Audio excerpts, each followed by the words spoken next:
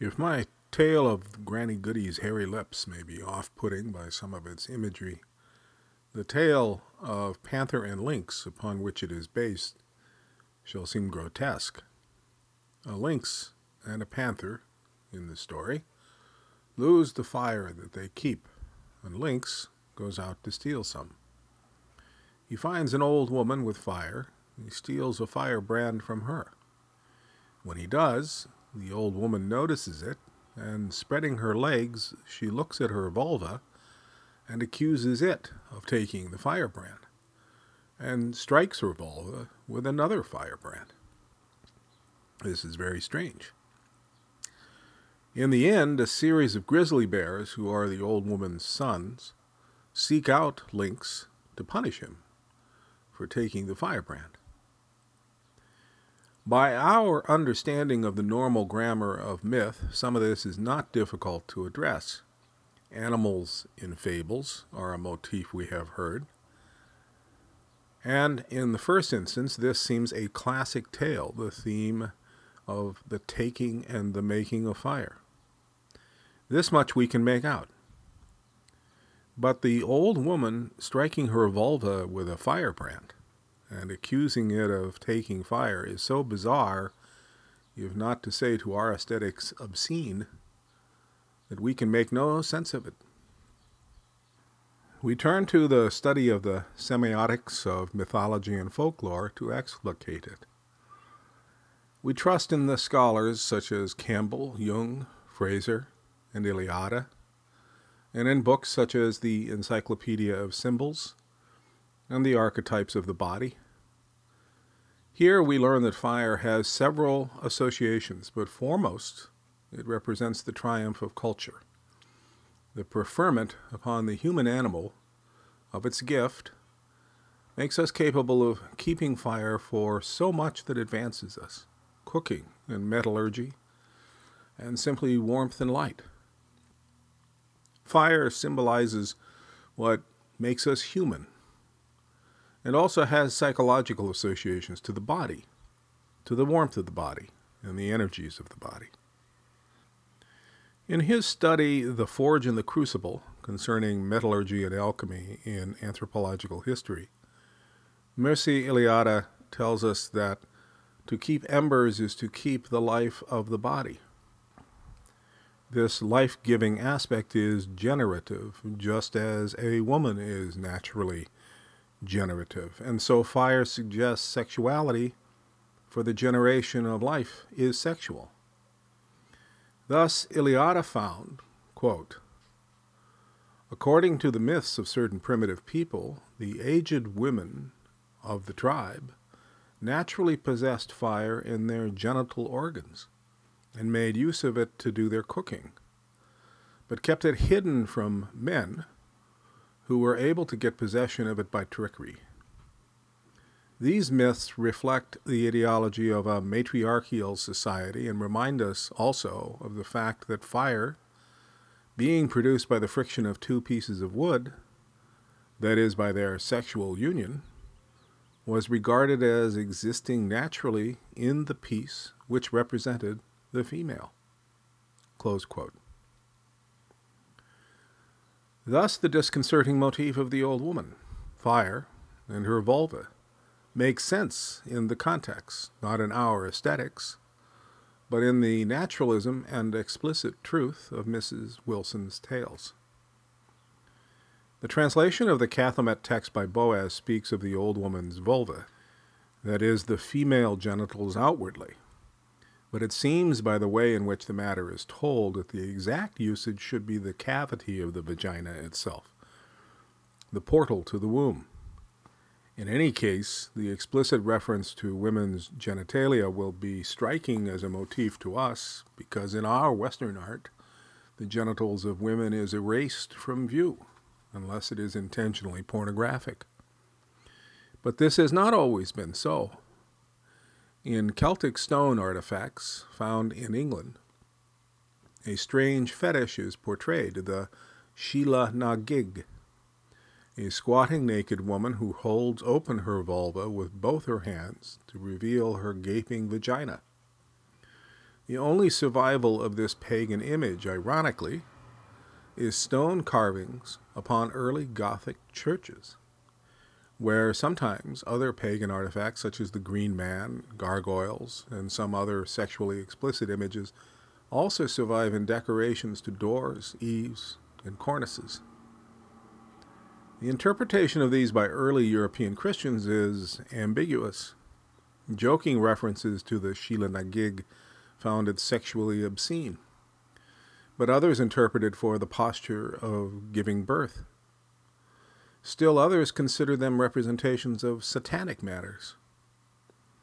What is remarkable about this pagan presence in sacred Christian art is the fact of its survival despite a general religious intolerance for the erotic.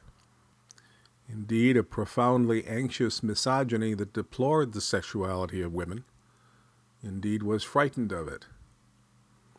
In listening to the tale of the panther and the lynx, we should be reminded again how different is the conception of the matters in this culture. And once again remember, these are Mrs. Wilson's tales, who celebrated woman. The musical excerpt that I will accompany this tale is called the Grizzly Bear Song. It's from the Pacific Northwest Coast Indians, and sung by Mungo Martin for the Smithsonian Institute.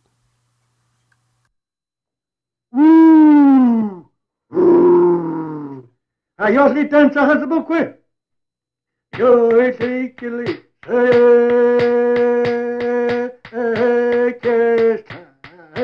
Jag är likelig.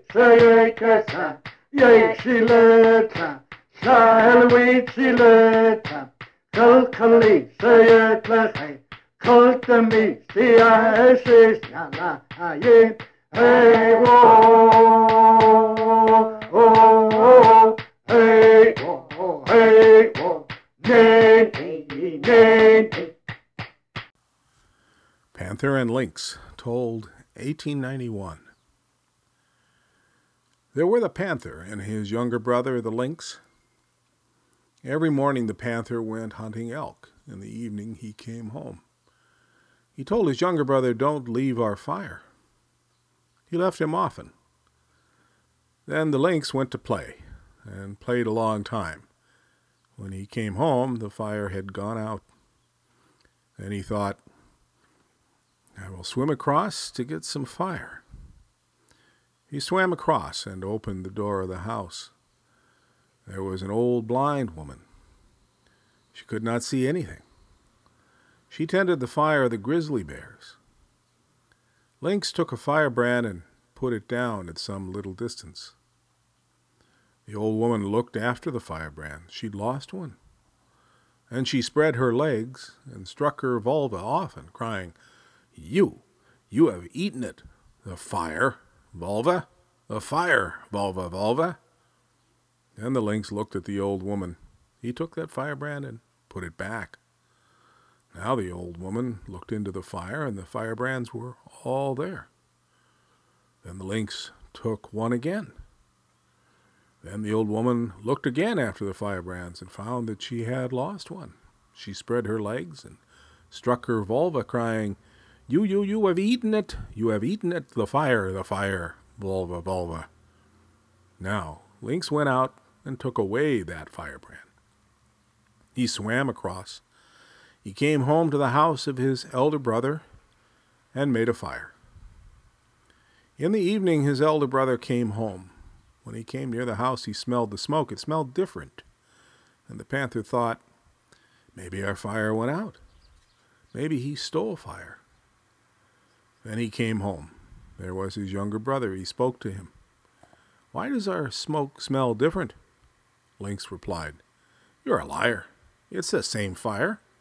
They slept. Early in the morning, Panther arose and went to wash himself. He put grease on his hair and stayed a little while. Swans were flying there. Then he spoke to Lynx. "Go and see why these swans are flying away." Lynx went to see and entered again. His elder brother asked him, "What did you see?" I did not see anything but swans flying away because a snag drifted down the river. Then the elder brother looked. He saw that a grizzly bear had come nearly up to the house. The panther went in and said, "Put that kettle over yourself. There's a monster almost here." Then the lynx covered himself up with the kettle. The grizzly bear opened the door and stood in the doorway. "Who took our grandmother's fire? I will eat him."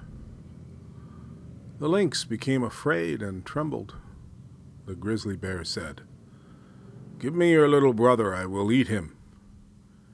The panther replied, "You're talking all the time. Come on in." They began to fight. And the panther said, "Where are you? The monster will kill me." Then the lynx threw off the kettle. He took his adze and danced around.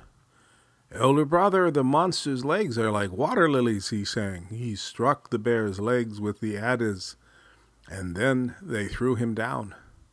Then they cut his neck and hauled him out of the house.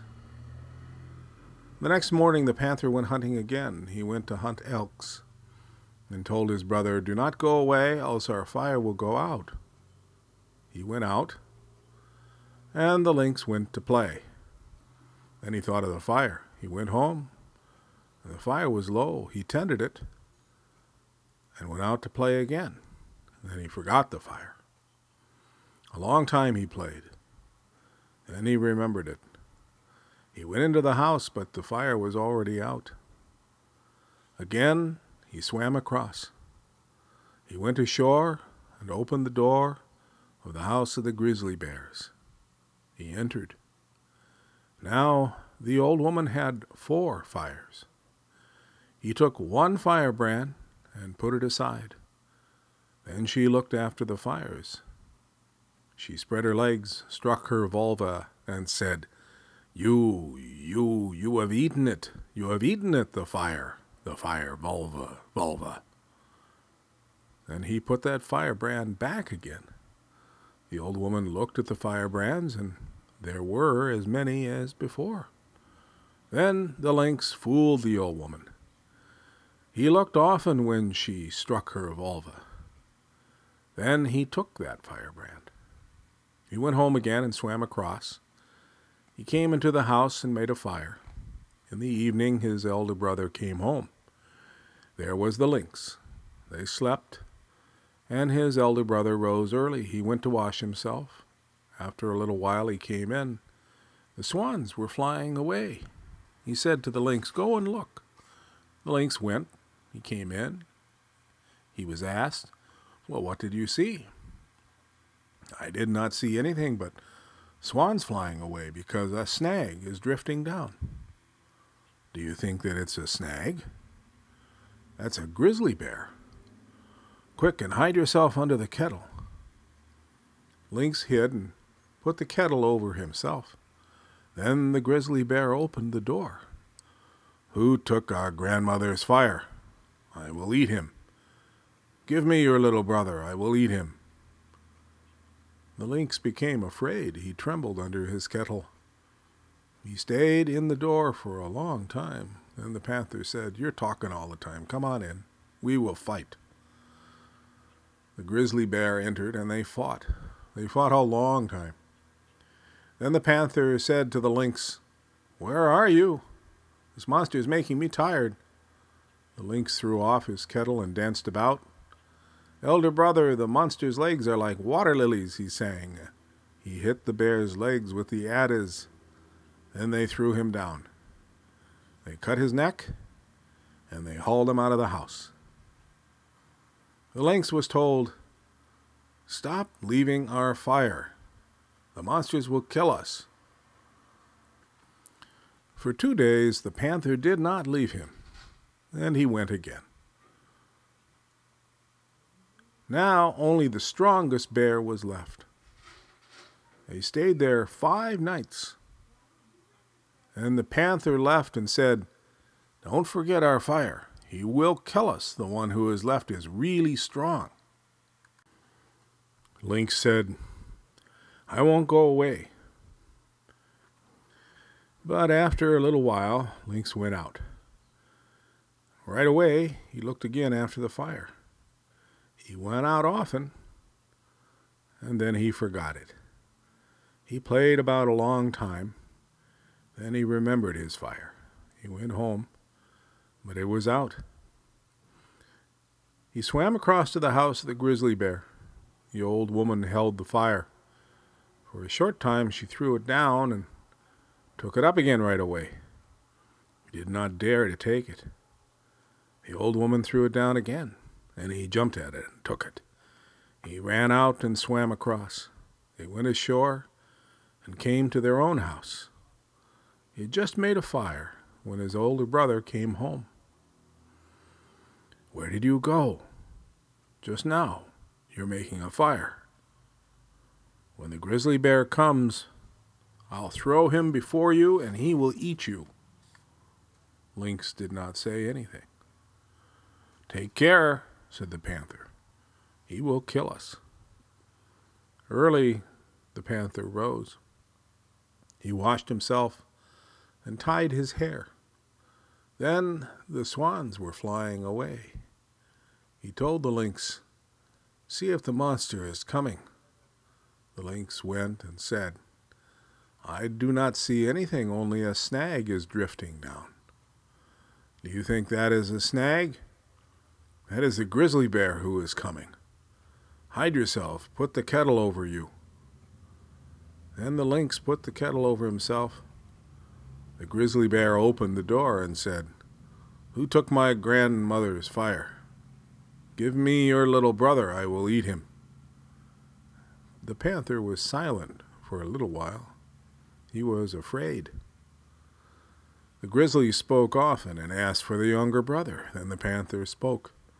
"Do you think a person will give up his own younger brother? Come on in, we will fight." Then the grizzly bear went in. They fought, and he almost threw the panther, who got tired. Then he spoke to the lynx, "Where are you? This monster makes me tired." Then the lynx threw off the kettle, took an adze, and danced about. "Elder brother, his legs are like water lilies," he sang. "You are dancing when I am tired," said the panther. Then the lynx hit his legs. They killed the last one. Then the lynx swam across and burned the old woman's house down. On the following morning, the panther said, "I shall leave you. You shall live on these creeks. You shall catch silver-side salmon. You are bad, therefore I shall leave you. When I kill an elk, then you will eat it." Then the panther went away and left the lynx. Oh, hey, oh, nay, nay. Sunt kilisi la casti di la, sunt kilisi la casti, qui qua poala ai cato, lu silaisu, sai pamana faga lil platlai. Sunt kilisi le, ai casta. Sente che le si le che sa, qui qua dove sta, e nei che so, lo si le sca, se pamana qua, che ho del palata, hey, whoa, oh, hey, oh, hey, oh, nei, wait, I asked you to go qua, I asked you to go qua, Nadu kulaki la kwa.